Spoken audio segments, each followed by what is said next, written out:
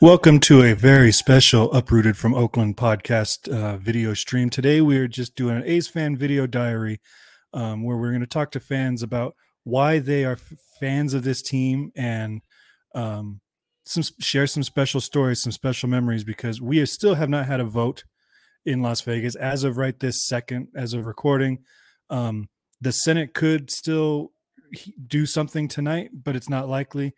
And then the Assembly has already adjourned for the day. So there's definitely not going to be a final vote for today, like some people had expected. And we've got the big reverse boycott tomorrow. So this is kind of a lead up to the reverse boycott. If you have not been following that, Hal the Hot Dog Guy to put out a cool graphic earlier this evening talking about some of the chants that they've got organized for throughout the game. So I definitely encourage you to go find those. And I should have added them to this, but I didn't. So that's it. So if you are interested in participating in this, there's a link in the description to this video on YouTube. If you're watching on Twitter, you got to switch over to YouTube. But in the description, there is a link that you click. Once you click that, you'll enter your name. You will be put into the queue, and then I will introduce you and bring you on to the video. And I just want you to answer two questions. Why are you a fan? And what are your favorite stories from this team from your perspective? You know, like special memories of, you know, it could be even a losing game or whatever, but the reasons that we like the Oakland A's. And we're not going to talk about Fisher or Cavill or Manfred because that just makes us angry. And we have other episodes to do that kind of stuff. But, you know, this should be a celebration of the Oakland A's. And hopefully something that will tug on the heartstrings of the people who actually make decisions and will convince them to do the right thing here. I know for me, like I've said it on this podcast a lot, I was born in 81, so I was of the perfect age for the 89 World Series, right? An 8-year-old watching Ricky Henderson and Jose Canseco and Mark McGuire and Dave Stewart and all these guys, Carney Lansford and Terry Steinbeck and Dennis Eckersley, all these guys were like, they're huge, right? They are, even though ones that aren't Hall of Famers are like critical parts of that era of baseball. And so I was the perfect age to gravitate towards that. And we used to get free tickets by submitting 2 UPC symbols from a box of Kellogg cereal. You could get a free ticket to the nosebleeds.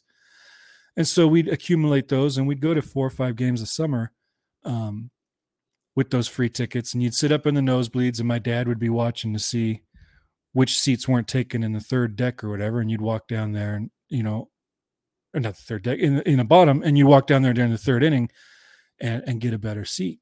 And so I got to see firsthand all these great players that, you know, were winning championships and stuff. And so that, you know, cemented me for life.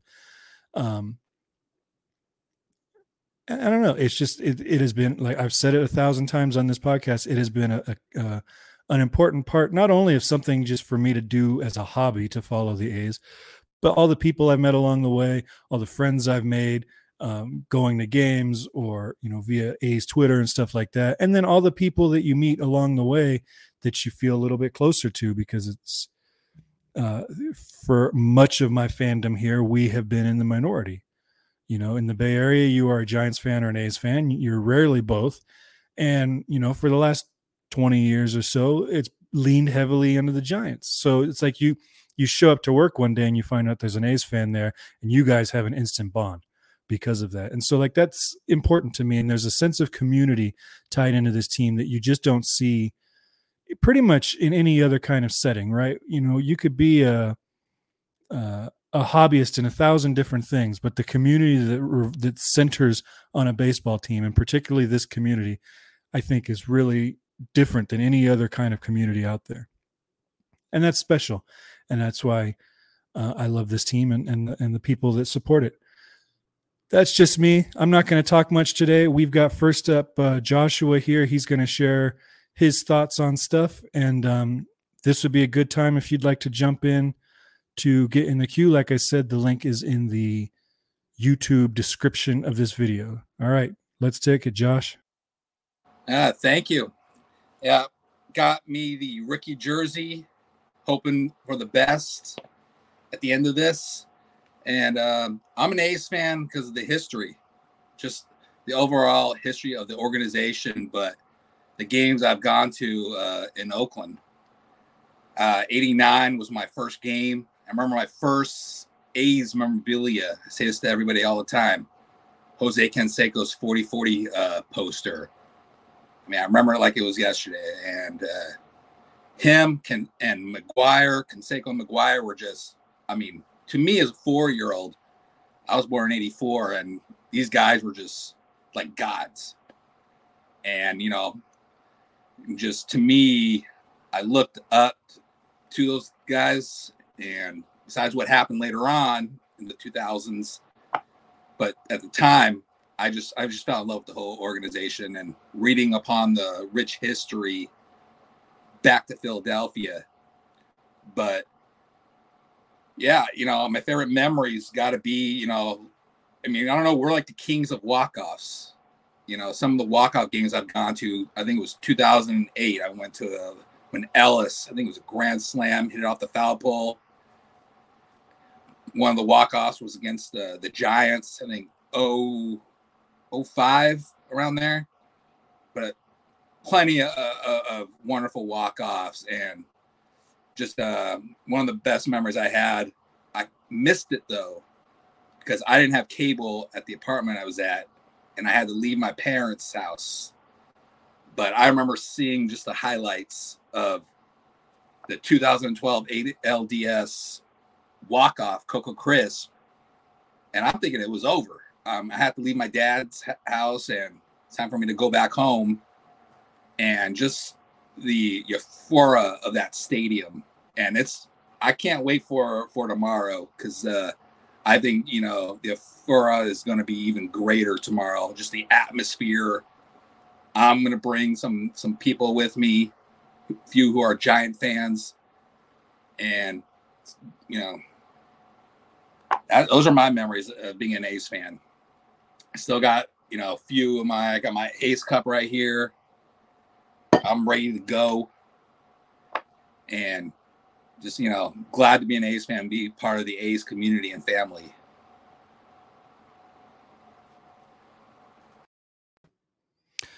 Thank you, Joshua. Couldn't agree more. It's a good community to be a part of.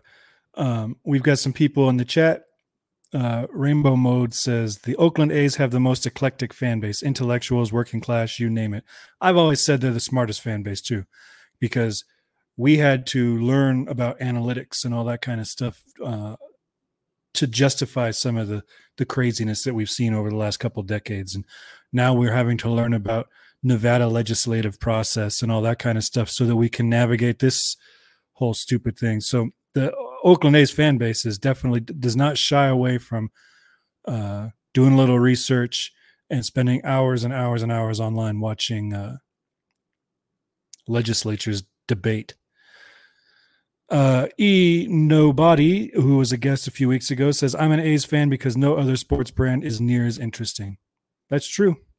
So there's a lot of good stories in this brand. There's a lot of characters, a lot of stuff attributed to them too. And I mean, you've got an era where Mrs. Fields of Mrs. Fields Cookies is a ball girl or bat girl or whatever she was, and MC Hammer got his name from being a bat boy in Oakland. And, you know, supposedly Crazy George invents the wave, which, you know, is a debatable advancement of sports, but I like it. And I don't care what Steve Kroner says on Twitter. It's a fun way for fans to interact with the game. But all that stuff comes back into the Oakland A's and white cleats and facial hair and all that stuff. You know, that's you could take baseball away from it, take all the World Series and all the Hall of Fame caliber players, and you still got a pretty interesting story coming out of Oakland. Denver Doyle says, my dad took me to games all the time as a kid from late 90s to early 2000s. Favorite memory was Tejada walking off to win 18 games in a row against the Twins. Loudest I've ever heard the Coliseum. The A's were always the team that filled that void against the big market teams, the perpetual underdog. Yeah. Not much more underdog than they are this year, but it's true. If you are just watching, make sure to join us. Get in the click that link at the bottom of in the description on the YouTube page, and join us. Share your thoughts. You don't need to go on video. I just need the audio. I'm checking Twitter. There is nothing new to report. There have been no votes. Senate has not convened. We're just doing our thing right now.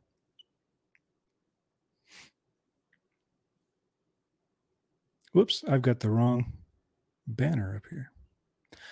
I guess I'll bring back Josh until we get somebody else in so we can chat a little bit. Welcome back, Josh. We're waiting for more people to join in here. Yeah. So what are your thoughts then? I guess we can talk about real stuff for a second. What are your thoughts? You're going to the game tomorrow, I assume. What do you think the mood's going to be there? I mean, it is kind of like a bittersweet thing, but I think it's going to be a mixture of feelings. There's obviously going to be a little bit of emotion, anger. You're going to have people basically telling Fisher, Caval, and the rest of them will be how we feel. And I think there's people that are going to just enjoy the moment and be there to support the A's and them keep staying in Oakland. I mean, I know a few Giant fans who want to keep the A's. I mean, why wouldn't they? I mean, you're going to lose the Bay Bridge series if the A's go to Las Vegas. It's not going to mean as much anymore. So I'm inviting a few Giant fans to go with me to the game. And I think it's just going to be, like I said, a mixture. I can't really pinpoint. It's like they always say, in the Super Bowl or the World Series, it's just a plethora of feelings. Yeah. And I think hard to describe how people, I think exactly. I think it's a mixture. It'll be cool. And I think I mentioned earlier that Hal had put up their game plan for tomorrow, and most of it, first batter at the beginning or the top of each inning, they're going to chant "sell the team." First batter at the beginning of the bottom of each inning, they're going to chant "stay in Oakland," and that's going to be to the tune of "Let's go Oakland." So you get the clapping and all. And then for the first batter at the beginning of the top of the fifth, to honor 55 years in Oakland and to protest the move, everyone stands up but be completely silent for the entire at bat. I've always thought that being completely silent as a total group, a full stadium, is the best kind of thing you could do. I've always thought we should have been doing that like during the top of innings forever, right? Crowd goes nuts when the A's are up, when Detroit Tigers are up, dead silence, because that would have messed with Justin Verlander way more than crowd noises. He gets crowd noise everywhere, but they're not used to dead silence, So that would have been cool. So I'm looking forward to seeing that tomorrow at the fifth inning. Well, Verlander's just like any other big game performer. I mean, some people thrive under that condition. Mm-hmm. We got nobody in the chat. Says cotton uniforms, facial hair, free agency, the DH, steroids, PEDs, analytics, and the first ever fan-funded giveaway. This is the flagship of innovation in its field. Well, the analytics actually started not with Bean, but Sandy Alderson. 92, I believe, when they actually had to start reloading. Mm-hmm. I read that, and I think I told you about that book I emailed you called Champions. Yeah. By Glenn Dickey and a forward by, I think, Joe Morgan is one, and Vita Blue.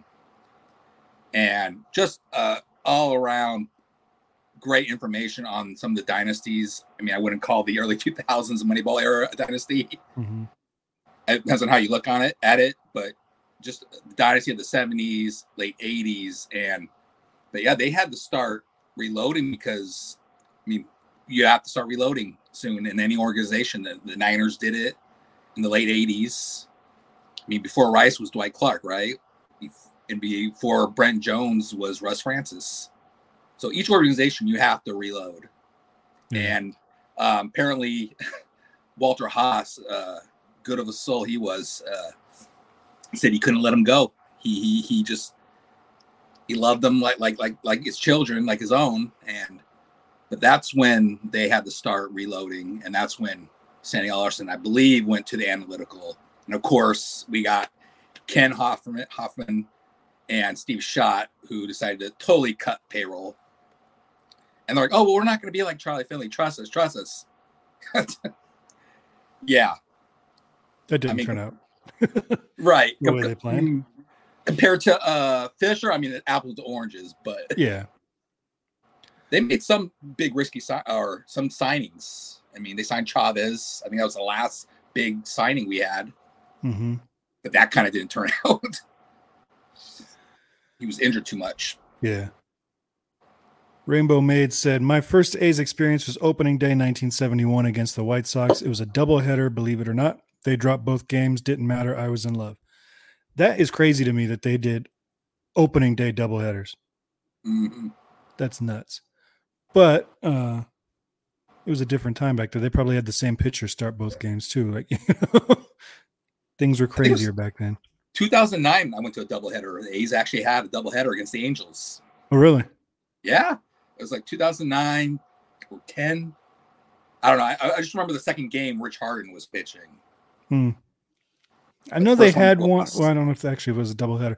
They had a rain out, I think, opening day of 14, I think, maybe. Or 13 or 14, somewhere in there. And they might have had a doubleheader that opening day, too. Of course, that 1971 season was their first of the dynasty years. They got first place in their division and then went to the ALCS. From the chat, my A's conversion. Given a ticket to the 2001 ALDS, lost my A's virginity to the Jeter flip. I am obviously a glutton for punishment. Oh. That is a brutal first game for. Yeah, aren't we all? Yeah, it's like being like my first game was the 2014 wild card. It's like, oh, why did you come back? So asking E Nobody in the chat who just said that, did Giambi was it really an out or was it safe? From your perspective, being at the game, was it an out or was it safe? Let us know in the chat. Well, I remember just seeing the replay. He was safe. Oh yeah, I've always thought it was. Yeah, I mean but it was 2001, and obviously, sports and politics. People don't think that politics and sports don't mix sometimes, but they do. It was, we had 9/11 that year, unfortunately. And I think they wanted the Yankees to go to the World Series. I mean, I just remember there was the Yankees in the World Series, and then obviously the Super Bowl Patriots. Right. And, go figure. I mean, what do you call that word? Propaganda, I think it's called. It was patriotism in 2001. But yeah, we've definitely changed it since then. All right, so we got another person who wants to jump in here and chat. So we're going to bring in Matt to share his why he's a fan and what some special story that he's got. Welcome, Matt. Hey, what's going on, Tony? Man, thanks, man. I found you on Twitter a couple months back, man. I just can't get enough of all the good content you put out there, man. Just want to say, man, I've been a diehard A's fan since I can remember. I'm 41 years old, born and raised East Bay, Pittsburgh, and I've been going to A's A's games, since I can remember. And I got a ton of memories. One of them was like in '87 when Reggie's last year was with us, and I remember sitting in the bleachers because my mom and dad always brought me, my brother and my sister, and my brother, he's part of the right field crew, to the games. I remember my mom and dad would always point out, that's Reggie Jackson. That's Reggie Jackson. And I didn't know who the hell the guy was at the time. You know what I mean? But as I got older, I was like, oh, okay, I saw Reggie Jackson play. So that was one of my best memories. And, losing in '88 to the Dodgers and Kirk Gibson broke my heart. But then my dad says, Matt, they're going to come back next year. You watch. Came back next year. And that was just, man, that was some good times, those A's squads, man. Canseco, McGuire, Hendu, Ricky, man, when we traded him for the Yankees. And that's a big thing coming from the Yankees, bro. I mean, we pulled a blockbuster trade in the 80s like that, man. So, and Eck and Stu and all those guys. I mean, it was just like, that was good times. And then, when they got rid of Canseco and they started to go downhill and the strike happened, it kind of just made me lose my love for baseball. You know what I mean? So just kind of was like, I started turning my attention to football and things like that. But, when I got into high school, the A's, everyone remembers those dark years of the A's from like 96 to like 98, I remember they would have those, it was dollar tickets, dollar hot dogs, and dollar sodas. So me and a bunch of my boys, we'd go, we get those dollar tickets in the third deck and dollar hot dogs and dollar sodas. So that was kind of fun. So, but I was still an A's fan, but at the same time, I was more into football, you know what I mean? Because it was just like, the A's weren't that good. But in the spring of '99, halfway through my junior year, I developed heart disease. And I had to go to the hospital, and I had to go to Stanford Hospital. I know I hate saying that because we all know who went to Stanford, but I had to go down to the hospital and I had to have a transplant. So I'm sitting in the hospital and the doctor basically says, hey, look, you're never going to be able to play sports again, all this stuff. And I was upset. And then the nurses, they were hella cool. And they were just like, we get A's games down here if you're an A's fan. I was like, yeah, sure. So I started watching the A's that season in '99. And remember we had Tony Phillips that year. And I was like, oh my God, I remember Tony Phillips from our championship years. And Giambi was still coming into his own. Xavi and Tejada were still, they were still rookies in a sense. But just watching those A's games in April and May, those 2 months of my recoveries, was just like, wow, it made me find my love and that passion for A's baseball again that I had when I was, 4, 5, 6 years old and up until I was about 12, 13 before the strike happened. So that's what really made me fall in love with the A's again right there, was just being in the hospital and watching, my childhood team start to call back to respectability, man. So they always got a special place in my heart, man. I'm going to the boycott tomorrow night, looking forward to seeing some old friends. And I got a bunch of people coming. I got my wife coming with me. I got my niece, my sister, my mom and dad. I got a couple friends flying in from Virginia who went to high school with. So it's just going to be just a fun atmosphere. You know what I mean? Just there's no, I mean, football's a different thing, but when it comes to A's tailgating, man, that is a whole different beast. Because I've been to different baseball games. I've been to Giants games, Dodger games, and things like that. Because I like baseball, but it's just the tailgating in the A's parking lot is something different, man. That's one of the things I'm always going to cherish. But man, yeah, look, I appreciate you giving me my little spiel here, man. I just want to share that with y'all about the love of A's baseball that we all have and just the town pride and things like that, man. So I really appreciate everything that you guys are doing, man. Thank you. Thank you for coming on. You mentioned that Ricky trade. Could you imagine? That would be the equivalent, I would think, today of the A's getting Aaron Judge from the Yankees. Oh, yeah, definitely. I mean, and it's hard to believe when you look at what's going on, especially this year, but even the last 10, 15, 20 years, it's hard to believe that the A's were ever the team that could pull that kind of thing off. Exactly. Exactly. That's, and like I said, when I was young, I was only like, when we got him, it was the middle of '89. I was only 7 years old at that time. So I thought it was a big thing. You know what I mean? And it's just, as you got older, you realize like, man, the Haas family was really our great, I mean, yeah, Finley got us those 3 titles and stuff, but that was just like, there's a great documentary that came out in 2003 on HBO. It's called The Rebels of Oakland. It says the A's, the Raiders in the 70s. And basically Fingers just talked about it, man. It was like, those guys were all underpaid. And they were like, man, we just had a tremendous wealth of talent on that squad. That's how we won those 3 titles. Yeah. And they would have won more if they didn't let Fingers go. But they just had a wealth of talent on there. And those guys weren't making nothing. And Fingers even said, I wasn't making nothing. He said, I was making like $29,000. He's like, if Finley would have just gave me like a $10,000 raise, I just would have signed it right there. But then he went to the Yankees and got, I forgot how much he got. I'd have to look it up. I don't know off the top of my head. So, but I mean, the Haas family actually gave a damn about us. You know what I mean? He cared about the community. He cared about the A's. So, man, man, like I said. And it paid off. Three straight divisions and a World Series. I mean. Exactly, man. It's like that. Like, I'm fortunate enough to say, hey, we've all seen the A's win one. You know what I mean? We've seen them one. And I know I was 7 years old. A lot of people, older, younger.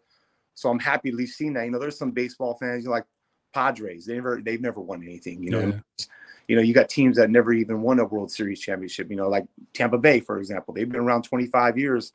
They've been to 2 World Series, but they never won anything. So it's just, it's fortunate that we've seen that. But it's just, I was talking to my buddy today, and he said something about, you know what? All you got to do is just make the thing about A's fans is we all want a championship, but just if we make the playoffs and be competitive, we'll show up. we will show up, man. You know, it's like I love baseball, but it's just like the product that they're putting out there, man. I just couldn't do it last year, man. It's like, man, I can't keep going through this. I understand, you know, I like with Tejada, you know, I mean, we didn't give him. I understood that, but we still almost made the playoffs in '04. But it's like, man, when you get rid of Olsen and Chapman and Simeon like that, it's like, well, what are we doing now? You know what I mean? We're used to the rebuilds. We're used to shipping all the fans, but it's like, what are you doing now? Now are you going full tank mode? And it's like, never mind then, man. If you don't care anymore, then I don't care anymore, man. And it sucks because it's like I want to care, but when they do things like that, it's like, well, I'm not gonna put my money in that guy's pocket. You know what I mean? This is the Bay Area. There's other things to do out here, man.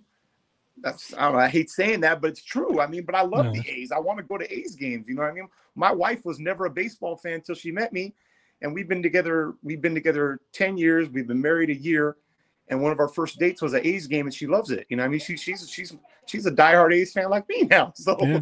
My fiance for our first Christmas, part of my gift was she got 2 tickets to I think it was opening week. It was pretty early in the season, and that was the first professional baseball game she'd ever been to. Oh, like right she hadn't been anything but like Little League before that. And My I mean, I wife wouldn't too, say yeah. she's a diehard, but like we plan to go to a couple games a season, you know, now that we got a kid and right. get him into it and stuff like that. But yeah, it's something that you definitely share with somebody. Exactly. Yeah, definitely. Like I said, my wife, and she loves A's games, man. Like I said, her first, I think she said she went I think her first sporting event was like a 49er or a Kings game because she used to live up in Davis. But she said I had a fun. It was in 14.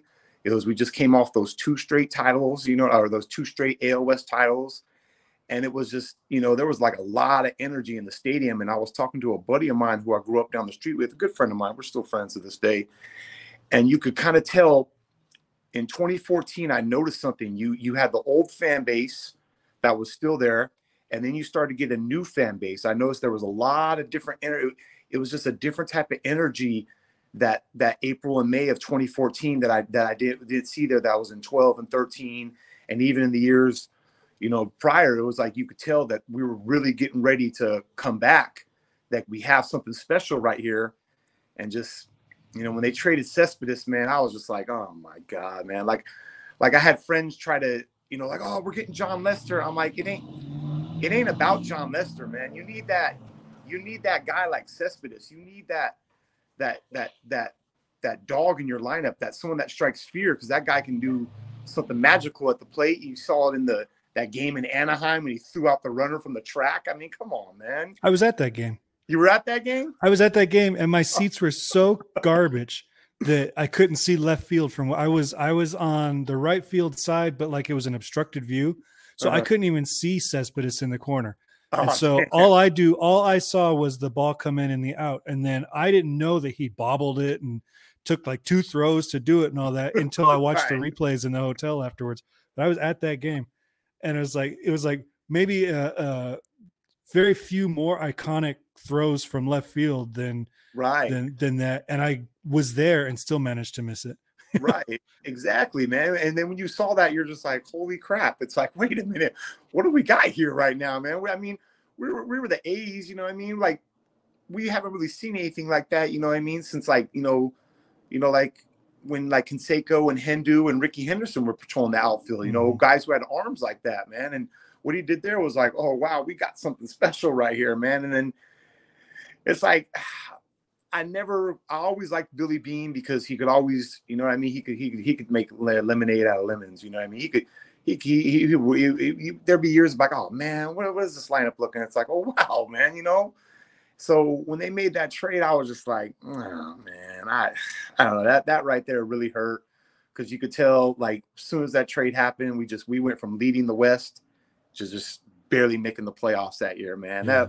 That was just tough, man. So that's what kind of hurt it. And then 18 and 19, like you could just see something again. It was just like, I personally believe that the front office didn't expect this 18 and 19 to get so good like that, man.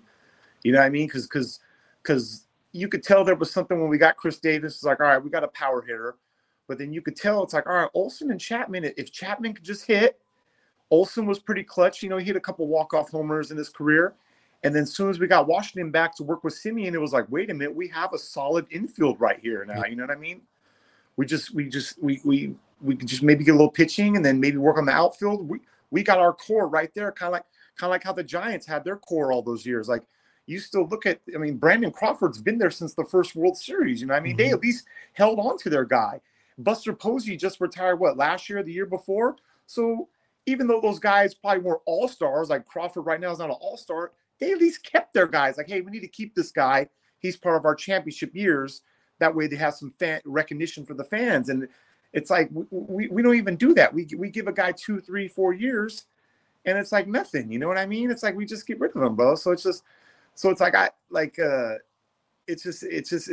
the A's fans, we're used to that. We're just used to the rebuilds every so year. But when I saw what they did last year in the offseason from 21 going into 22, and then this last year, I was like, man, this ain't a real build. This ain't a rebuild. This is a full tank job right here, man. Even like at their worst, like even the Cespedes trade on paper, I could justify it. Yeah, They and I got where they were coming from. Now I don't, I actually spoke to someone who works for the A's, not long after that, maybe the next season, and he said exactly what you said. He said the reason that was a bad trade was when you had Cespedes batting behind Donaldson, you had to pitch to Donaldson. Exactly. Because you couldn't let him go get on base and bring up Cespedes. So you had to pitch to Donaldson or whoever was in front of him. And as soon as you take him out, like you were saying, there's no fear in that lineup anymore. You can pitch around guys now because you're not worried about Cespedes coming up with a guy on base. Exactly. And he said that's why it didn't work. On paper, sure, it might have made sense because we had a deficiency in pitching. We also got a guy who couldn't throw to first base to save his life, and the Royals knew that going into it, and that's what ended up killing it. But yeah, exactly. the last teardown when they got rid of all those guys, and I also think, going back to what you said, I think they did know what they had with Matt and Chapman, or Olsen and Chapman, obviously. I think Semien, they got lucky. Yeah. That Washington was able to turn him into a Gold Glove caliber defensive shortstop. But they knew what they had. That's why they were willing to let Donaldson go. Right? They had a good third base player that could hit. They were willing to get rid of that because they knew they had Chapman coming up the line. I don't think they have that anymore. No. So, all those years of rebuilding and going, all right, we lost a bunch of players, but in 2 or 3 years, the guys coming up are going to be really good. I don't see that. You have some isolated guys here and there that will be good when they get here, but you don't have like a Olsen Chapman tandem that are going to be coming up at about the same time. Right. And that's the thing that bugs me the most about it. Exactly. And I was kind of tripping in 2017 because I thought Ryan Healy was going to be our starting third baseman.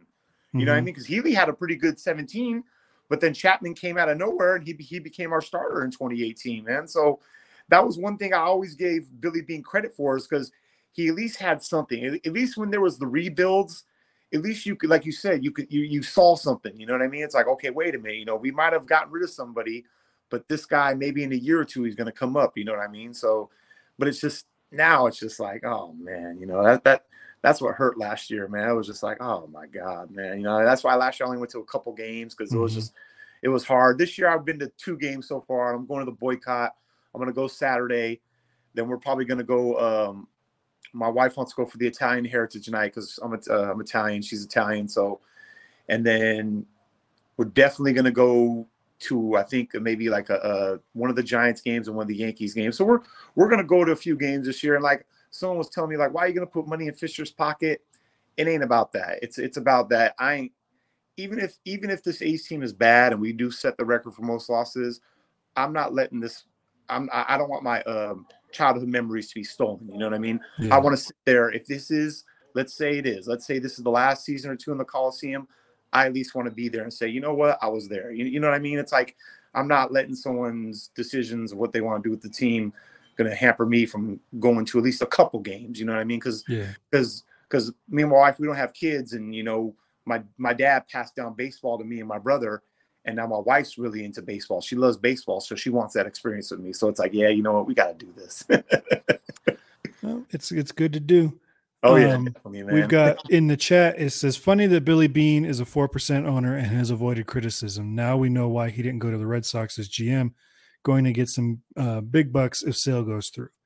He is in line to make a hefty sum if it gets sold. Yeah. I don't think that was his end game because it's been 20 years since he turned down that Red Sox offer. But yeah, what was that? 04, 05 after well, if you believe Moneyball, it was minutes after the 20-game streak. Yeah, right. Which is a great movie, but it is not a historically accurate. I thought he was gone too because I mean, yeah, you're going from the Red Sox who have, I mean, they print their own money, you know what I mean? Mm-hmm. So it's like, and I've always felt like Billy Beane had an eye for he had an eye for talent because he found some guys and stuff like that. So it's like now you're giving a man more resources to work with. So I was like, man, Billy Beane's gone. I thought he was gone, but when he stayed with us, I was like, oh my God, I was shocked. Yeah. I'm going to bring Joshua back in because he's been sitting here waiting. I've always said that the worst thing that happened to the A's is also kind of the best thing that happened to the A's with in regards to Billy Beane, because it's like him and Forrest have made John Fisher look like a genius. Yeah. And he got away with being cheap because those guys could work within a budget. And so that has allowed this whole thing to go on way longer than it should have. If they were going through GMs once every couple of years, on this kind of budget, then things would have been very different, because at some point someone would have said, you got to start putting some money into this team or we're going to make you sell it, but they got to the postseason and we're getting playoffs and stuff like that too often, I think, Right.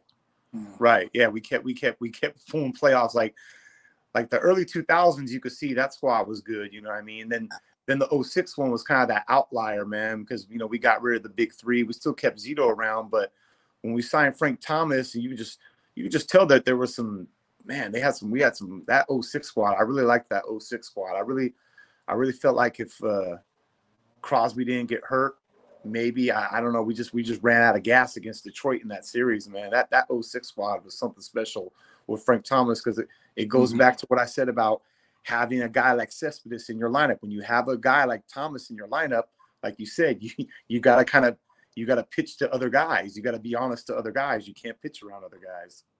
Crosby never lived up to the expectations. Nah, yeah, he never. And Frank Thomas, obviously, he had that big year with us and went for greener pastures with the Blue Jays, gave him more money. So it's kind of like, yeah, thanks guys for the second chance, but bye, Felicia.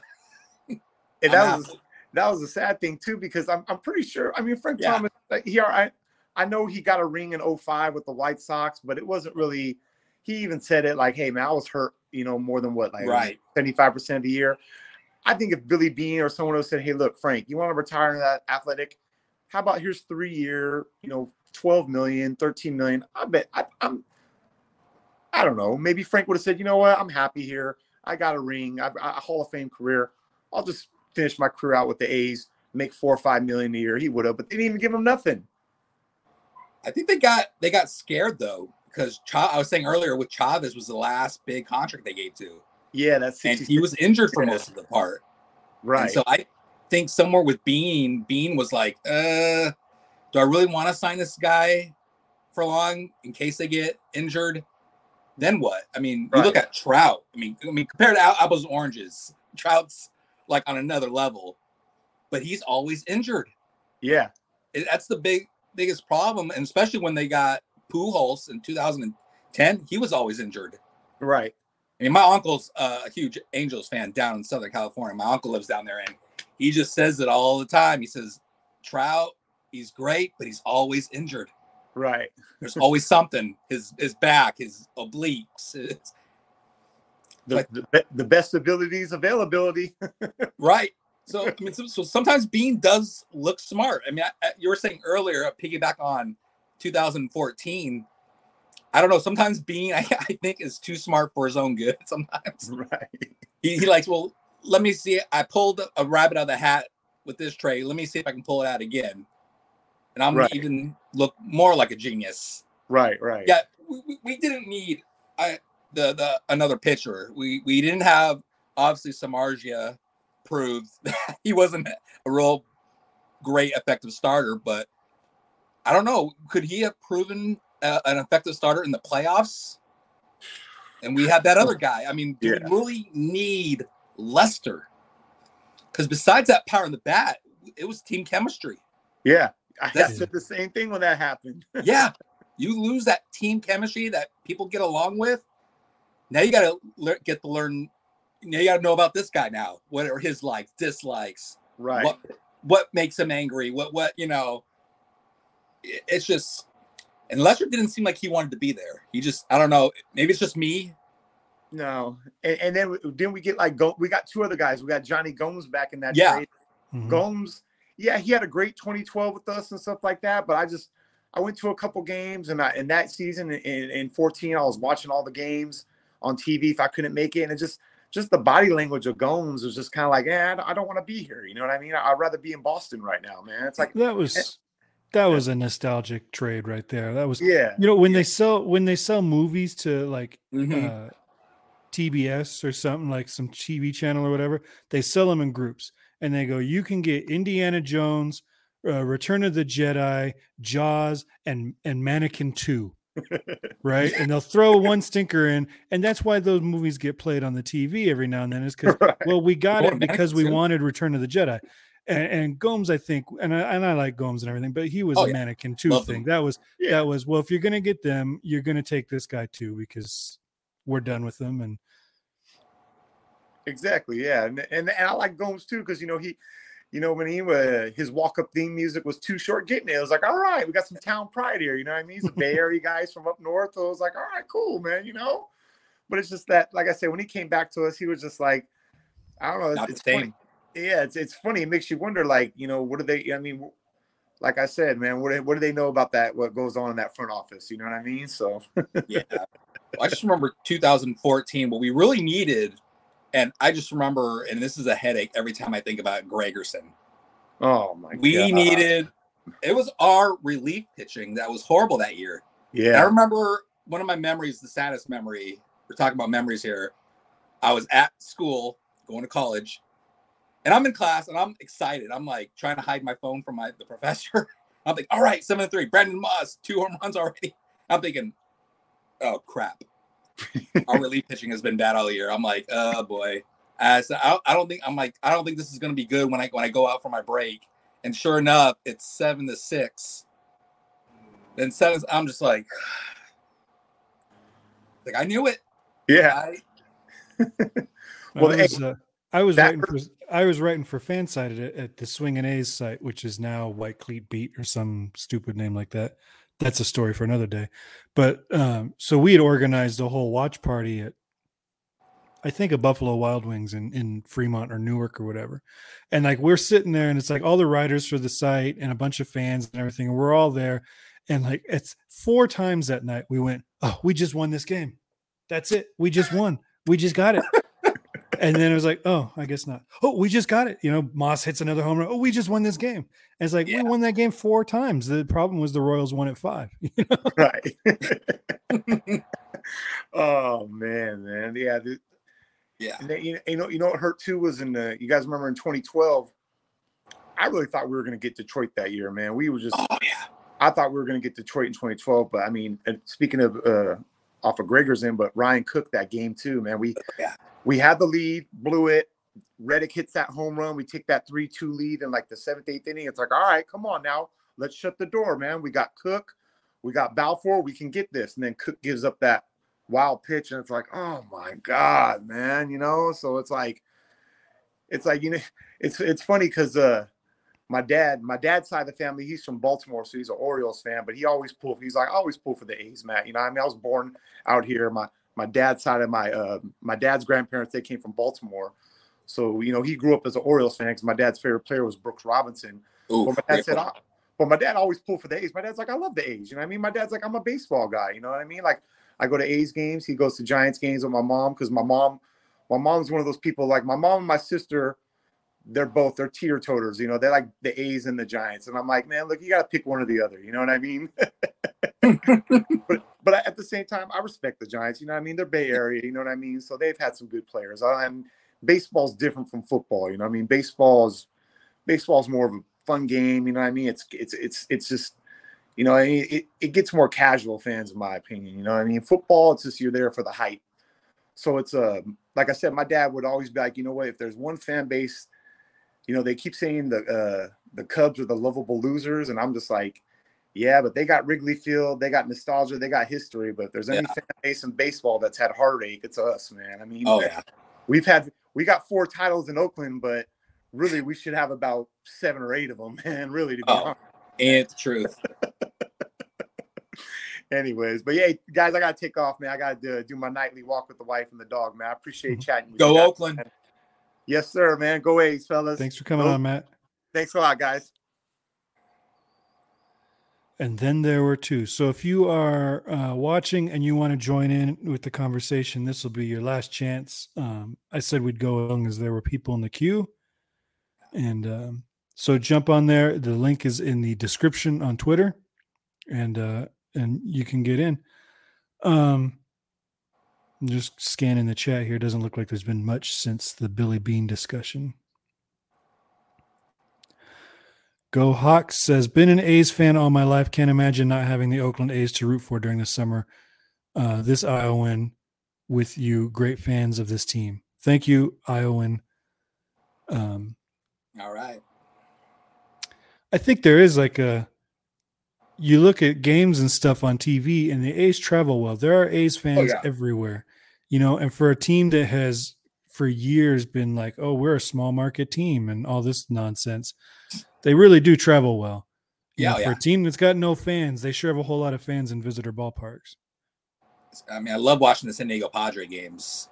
Mm-hmm. You know, you'll see a bunch of yellow and green in the stands, and especially Anaheim. The Angels games have a lot of A's fans that go to those. Daniel says, my worry is all the delays are ways to get more yes votes, and where Governor Lombardo signed some bills today, they might have found a way to get SB1 through. All right, so here's the thing. The delays are twofold. You should be hopeful because if they haven't done anything yet, that means they don't have the yes votes. Yeah. But you should be cautious, like Daniel's saying, because if they haven't done a vote yet, that means they're still willing to work towards yes, which is bad news for us. Yeah. But it's still not done. I've said right now we're at like 50-50 because technically, as of right now, the A's still have a better deal in Oakland. If this thing passes tomorrow, maybe we're at 60-40, they'll move. You know, it's still not a done deal. The bill itself has ambiguous language. The bill itself is for a relocation team or any other MLB team. So it could be expansion or relocation. That always puzzled me. The site itself isn't stipulated in there, which I've read some reports today that that was an issue with the transportation study because the bill doesn't actually list a site. They're like, how can we do a transportation study for this bill if there's no site involved? So that could change. There's all these things. And then there's also the stipulation that the A's themselves can get out of this deal. I think they have 12 months where they can get out of this deal and not be in violation of their 30-year relocation agreement and all that. Well, their name's not on it, right? Their name's not on it at all, yeah. Yeah. So if this passed tomorrow, which would be Tuesday. God, I'm having a 3-year-old fries your concept of time. So that would be Tuesday. Wednesday, Manfred could come out and say, I've got a ownership group that wants to start an expansion team in Las Vegas, and we're going to piggyback off of this legislation. Then the A's are done, right? They're back to Oakland. So at any point during this thing, even if it gets passed, at any point, baseball or an ownership group or the A's themselves can say, we're not interested. And the ballpark might still get built. Bally's now has this tax incentives and stuff to build something on those 9 acres. That's all set. That doesn't go away if the A's back out. So there's reason to be hopeful right now. There's reason to be cautious right now.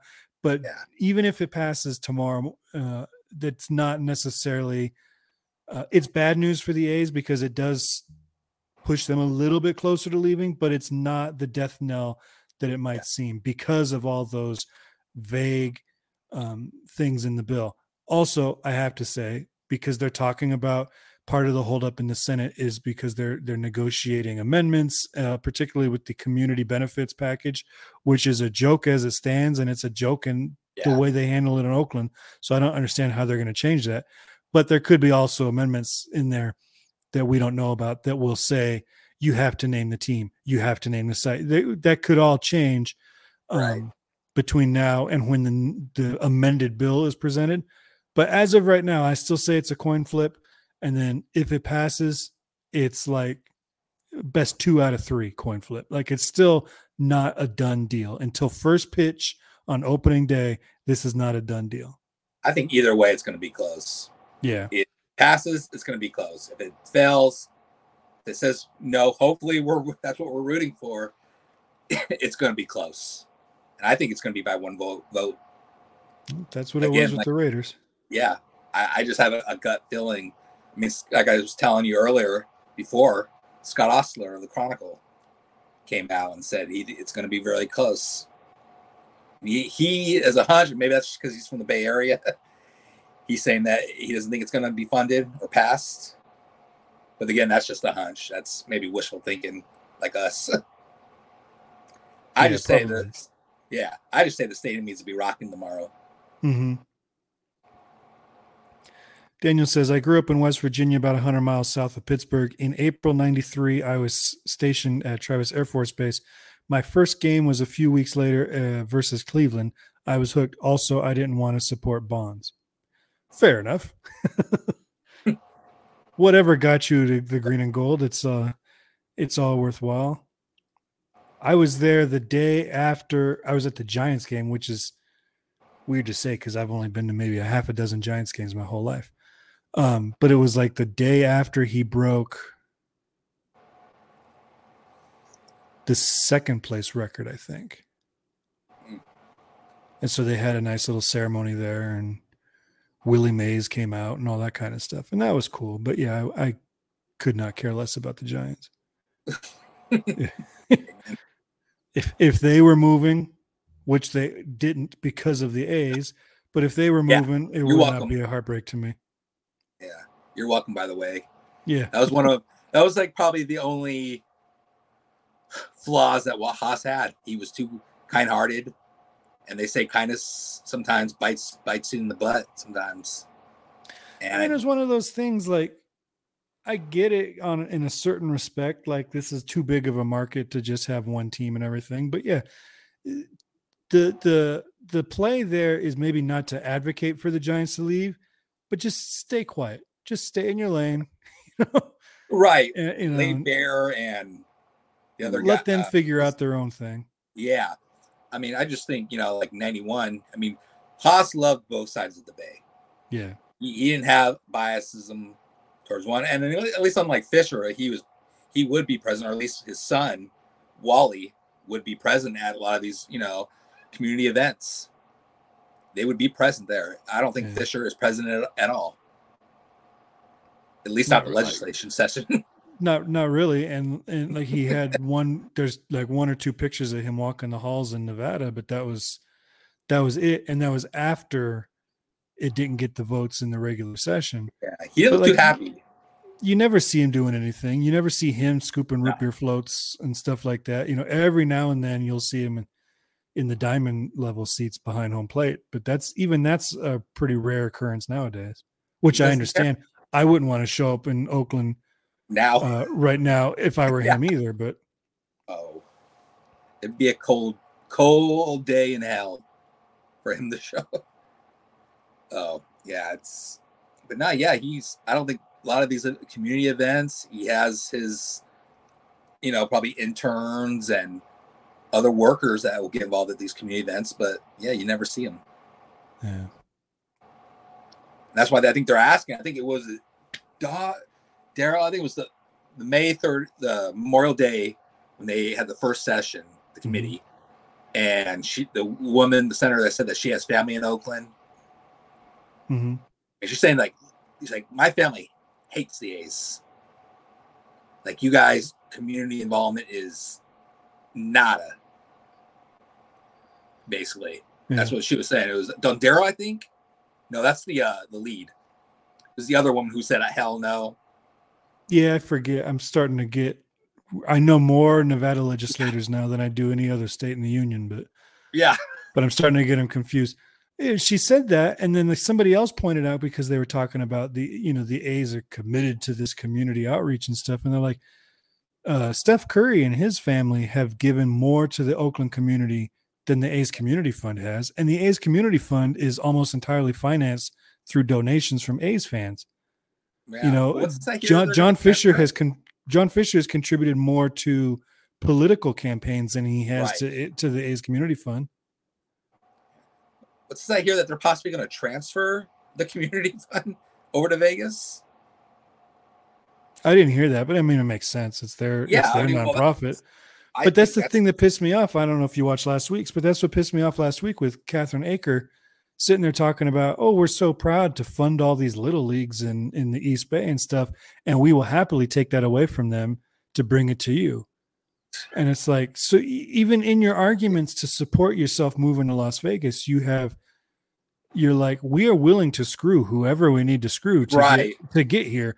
And that's not a red flag to these people? Right. No, I mean, absolutely right. I mean, it's like I was telling you earlier, Jaeger, I think it was the second week of May, which we actually, last week's session, we find out it was February, right? Mm-hmm. That they visited and were talking, and you still don't have a concrete and reliable term sheet. I'd be fired. If I was at a job, I'd be fired. Yeah. Or written up if I didn't have the project done, and they do it. And I had a feeling they were going to do this last minute. Like, I was like, that week, I'm like, it was every week. Well, we're going to have it sometime today. We're going to have it this Friday. Then it was this constantly. And I was like, oh, they're going to do it last minute. Mm-hmm. Then nobody moves the goalposts like this front office does. Or gets past third base like Caval, right? Yeah. Like you know what I'm saying? Yeah, no, it's just, it's incredible. It's like, how unprofessional is this? I mean, that's already a red flag. It's like, you use the term like when you compare in your videos all the time. So it's like you go on a date and this person, for one, they're 30 minutes late. They're bad hygiene. They chew with their mouth. So you're already seeing the red flags with this person. And you're like, check, please. That's honestly what the legislator should have done already. Check, please. We're out. No thanks. I mean, and I don't see how. Obviously, they're looking. They've even spoken it. Steve Yeager says he started from Oakland. But if you're getting it from Damon Amendolara, you're getting it from Ken Rosenthal, Buster Olney. Like, come on, man. You. This isn't just West Coast Bay Area biasm. Yeah, this is national baseball media. Some of the most respected guys in baseball media. Right. You know, it's I mean, I will say on one hand, it's great for clicks. Right. But literally the most visited I get for my website, I get a Google Analytics report every month. And I think it was the third most searched term in Google that drew people to my site was the Oakland A's suck. It should be Fisher sucks, but yeah. And it takes them most of the time to an article I wrote 2 or 3 years ago. It's not even a recent article that I wrote that it takes them to, but like, it's good for clicks right now to be saying John Fisher's a horrible owner and Dave Kaval's a bad president and all that stuff. You know, it's a very easy headline to get positive reaction on, which I think speaks to the A's fan base again. Yeah. You know, if all of a sudden your tweet, I mean, Melissa Lockhart today, and I love Melissa. She's a very good person and I go way back with her. She has 14,000 followers, 15,000. That's great. She's got, I'm scrolling through Twitter here to find it. She put out a tweet today about the reverse boycott that has been seen by 115,000 people. So she's getting 10 times the engagement on that tweet than her follower count. Right. And she deserves it. She is literally the best, and she deserves it. But she's not getting 10 times on every tweet she's put out. She put out a retweet that from A's Cast that's only got 1,800 impressions. So it's like, I did a tweet a few weeks ago. I've got like 1,000 people following me. I put out a tweet that had 50 or 60,000 impressions. So it's very good for business right now to say you don't like John Fisher or Dave Cavill. So Yeah. I will take some of their criticism with a grain of salt, but regardless of their motivations for stepping out now, it does show how wildly unpopular these two guys are. And three, if you throw Manfred in there too, because he's just as unpopular as everybody else. It does show like that there's national dislike for these guys. It's not just located in the East Bay. Oh no, of course not. It's like I said, you got Damon Amendola, CBS Sports, and he's from New York, I believe.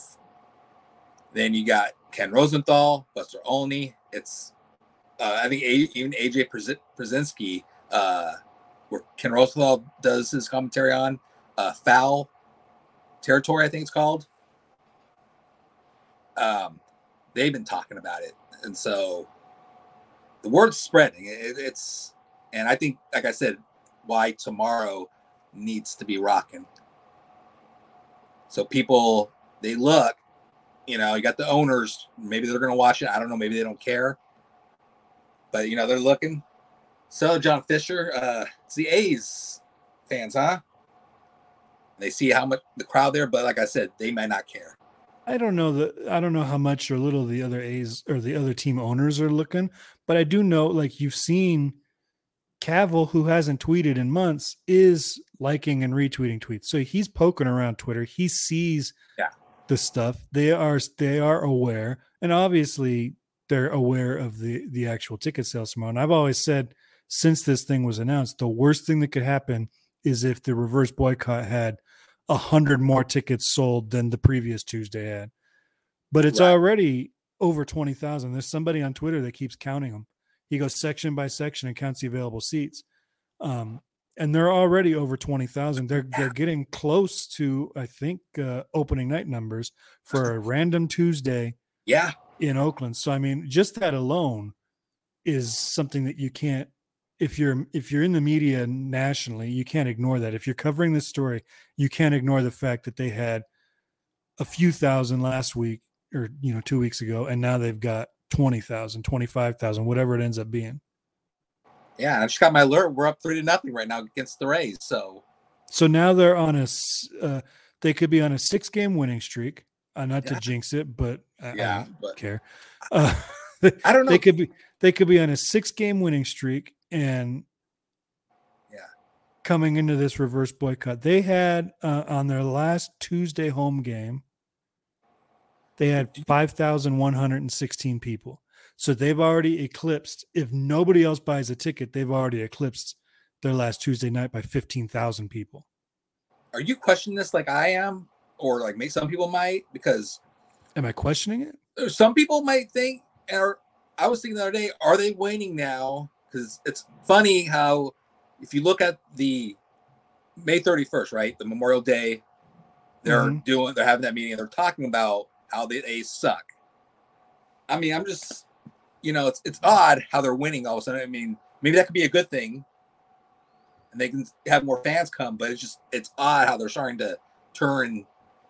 Because I remember you last week were saying you wish the A's would just suck.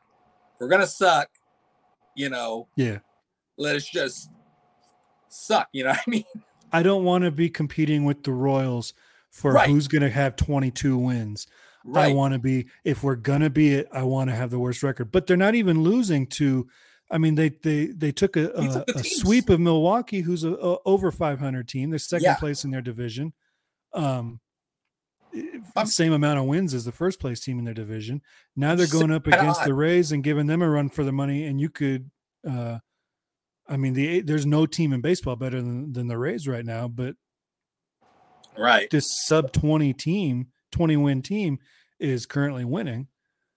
Could it be maybe, I don't know. I'm not saying because that they're throwing games and it's probably a long shot conspiracy, but maybe the A's baseball is getting involved and saying, well, hey, we need to give these guys the wins. We need to show Vegas that these guys can compete. You know what I mean? It's not far. It's not probably happening, but it's not a long shot either.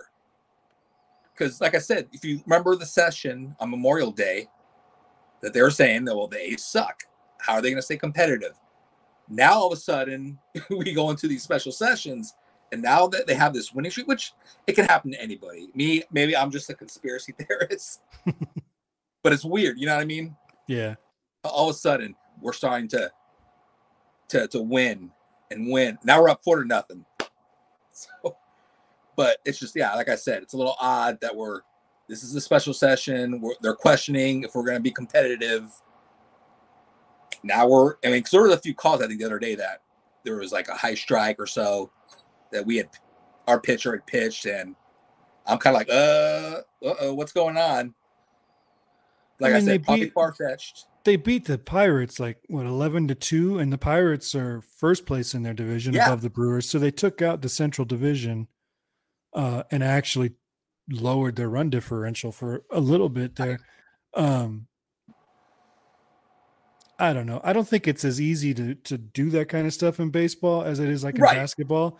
But yeah, it definitely is suspect when you're like, you guys have sucked for 55, 60 games, however deep we're in now. Now it's a special session. And then all of a sudden, when Nevada Senators are saying, why do we want your crappy team? All of a sudden you're like, hey, we're on a 6-game winning streak. You know? Right. That's what I'm wondering. I've said it here like 1,000 times. I have yet to hear a conspiracy theory about the A's from the last 2 years that I could 100% debunk. Right. You know, it's like all of it's like, no, I see where you're coming from on this. You're right. But I don't think it was a couple podcasts ago where somebody said that the Giants might have sent Fisher in as an assassin. Yeah. That I don't think so. But they could have, the owners of the Giants could have came up to him. Hey, John, because supposedly John Fisher has been at Giants games before. With Giants gear, what I've heard. But I think he's still a minority owner there, isn't he? I don't know. But I do know, I was reading an article a while ago. I have to find out what article it is. But he begged his dad to keep the Giants, to be part of the group, to keep the Giants in San Francisco. And so I'm thinking all this time, well, maybe they came up to him one day, hey, Johnny, come here, and we want to be the only Bay Area team in this. And what's it going to take for us to get you out of here? And he's like, well, I don't know. I got to think of some way that maybe one of them were watching TV, TBS. We're talking about TBS earlier. And Major League comes on and they say, hey, Johnny, turn the tube on. We got an idea and he's like, you're right. This is okay. So that isn't far-fetched though. Yeah. Because it's funny how these guys, you don't hear much about them recently too. Larry Baer and Phil Newcomb. That's what it is. Phil Newcomb. Yeah. I mean, I think Peter McGowan was not that way. I mean, he passed away a while ago, unfortunately. He might have been the guy with the whole heart. But these other guys, I don't trust the Giants owners now.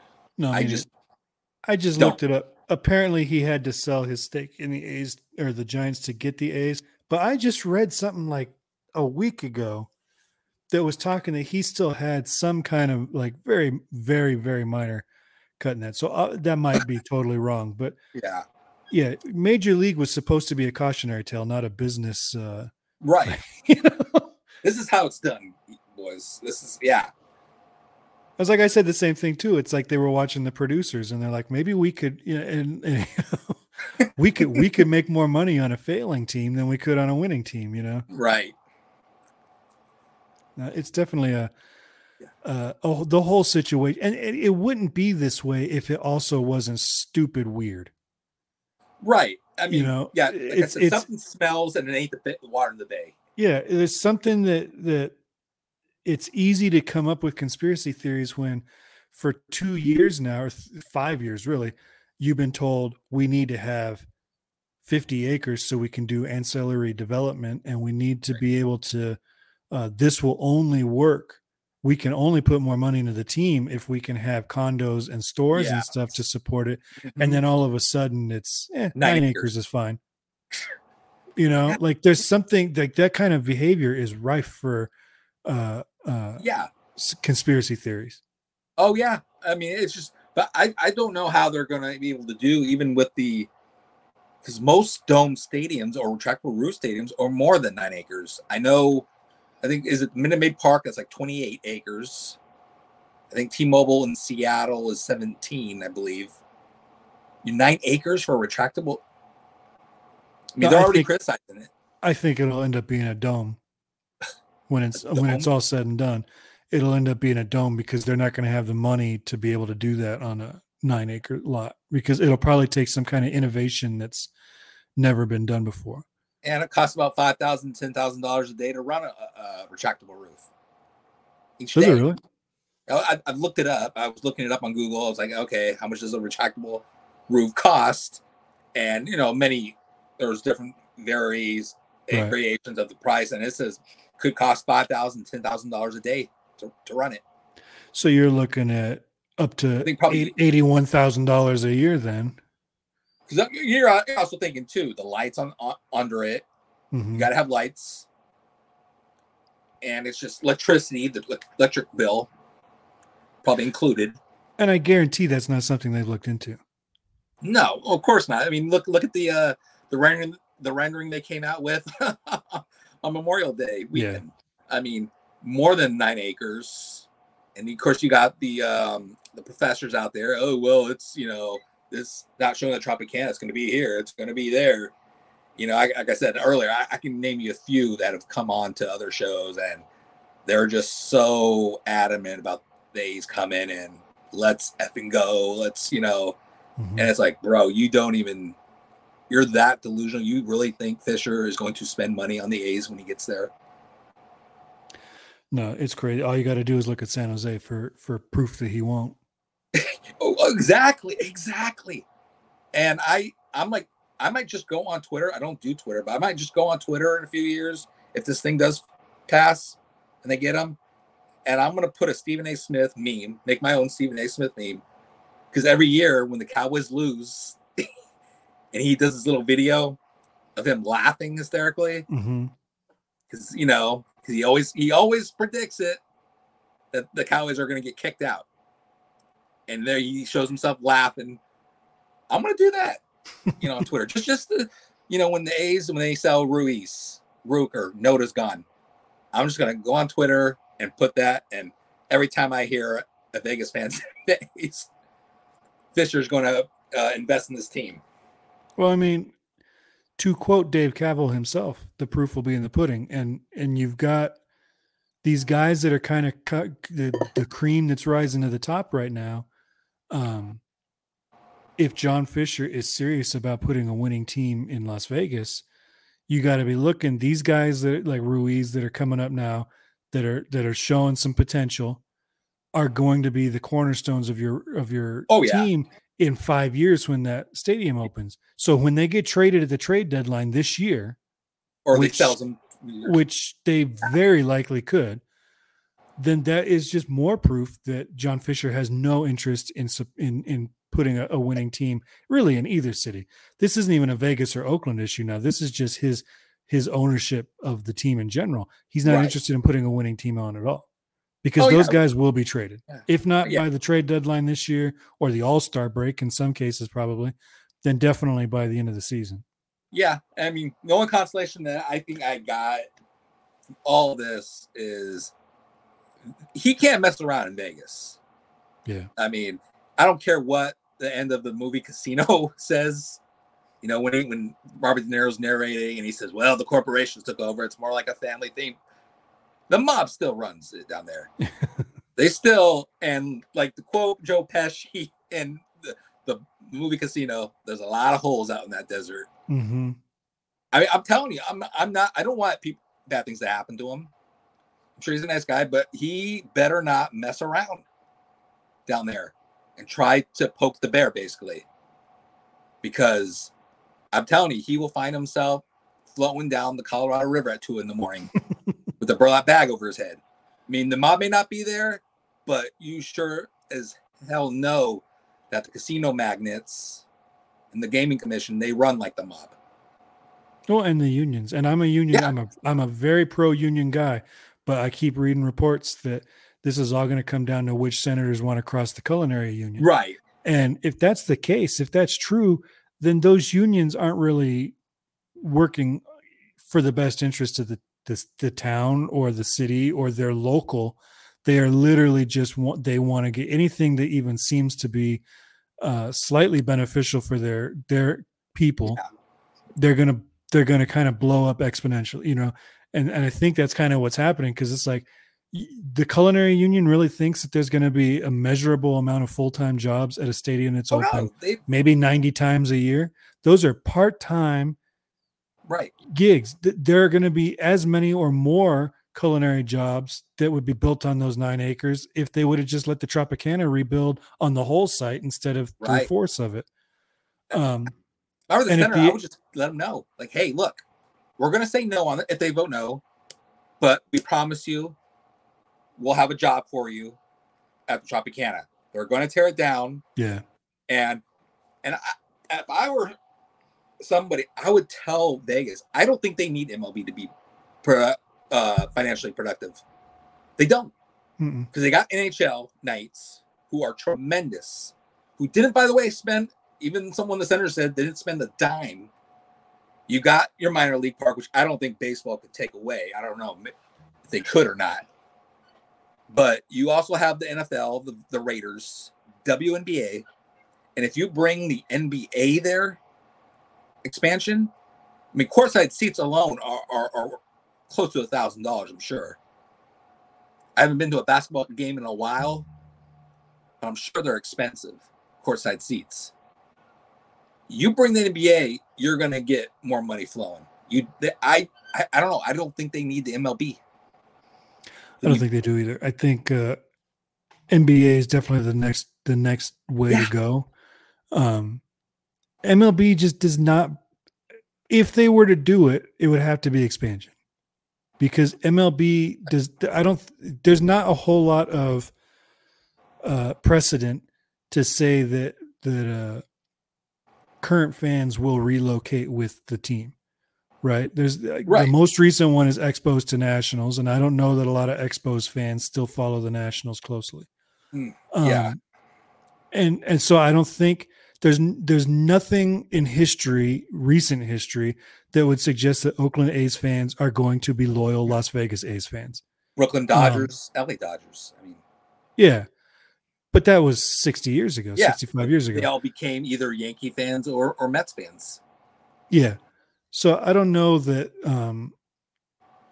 without that precedent, I don't know that it works. But if NBA was to get an expansion team or something, or even an MLB expansion team, but NBA is lower stakes and it's a more versatile venue, because you can do more concerts will be held at an NBA stadium than an MLB stadium.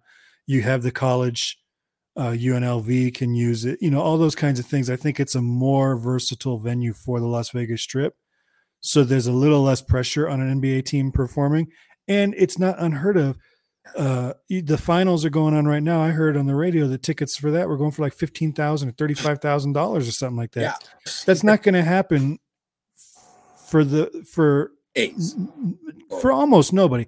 I mean, the World Series, if you're lucky, you'll get it once every 20 years. Plus, basketball's international, and they've had the All-Star game, the NBA All-Star game in Vegas. Yeah. So they already know that, the Vegas knows, hey, we can make money here, the NBA, and they're international as well as baseball. Right. But if you notice, some of even the teams, we're talking about teams earlier with winning records that the A's have beat, some of these clubs, they're getting like 10,000 to 15,000. Yeah. Because again, that's compared apple to oranges with our. You can't compare it to the A's, but still, for winning records, they're not getting at least 30,000. And because baseball's dwindling, people are tired of one. We had the strike last year. Obviously, Manfred, what he did with the Astros, the way he handled it. So people are kind of leaning a little away, like, I don't know. But he does this with the A's. I mean, who's to say? Because he's already threatening the Brewers. Right. It could end up like the A's. And who's to say with the Giants? Giants could move maybe one of these. I don't think they will, but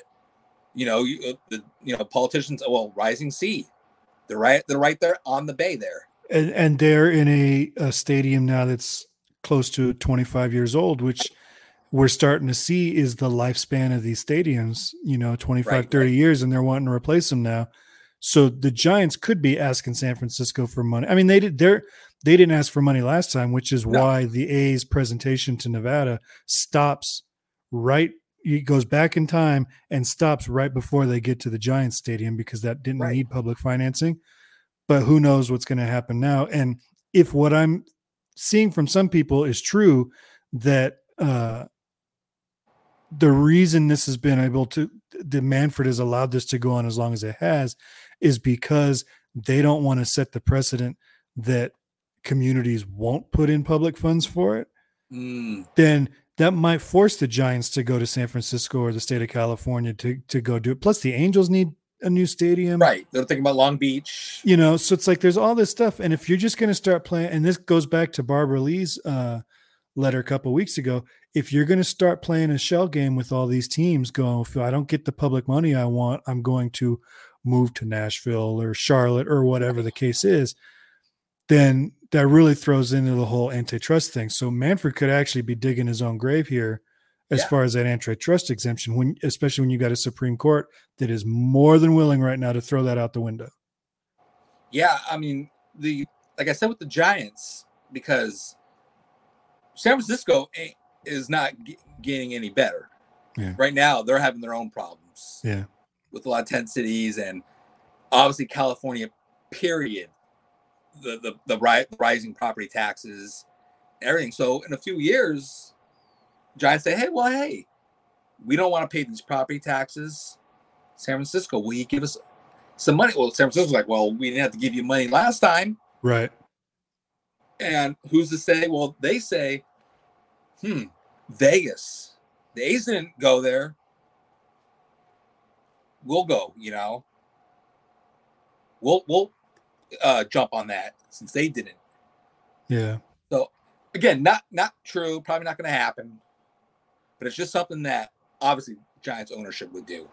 And somebody needs to be thinking about it, because just because it's not likely to happen doesn't mean that it's not plan B for somebody. Right. So we've got now joining the chat. I'm going to put Joshua on hold here. We got Denver Doyle, who was in the chat room earlier. And if he's just coming on to talk about the Nuggets winning, this is not the place, man, but congratulations. Welcome, Denver. Yo, what's up? What's up, man? How's it going? Pretty good, So, okay. I'm here.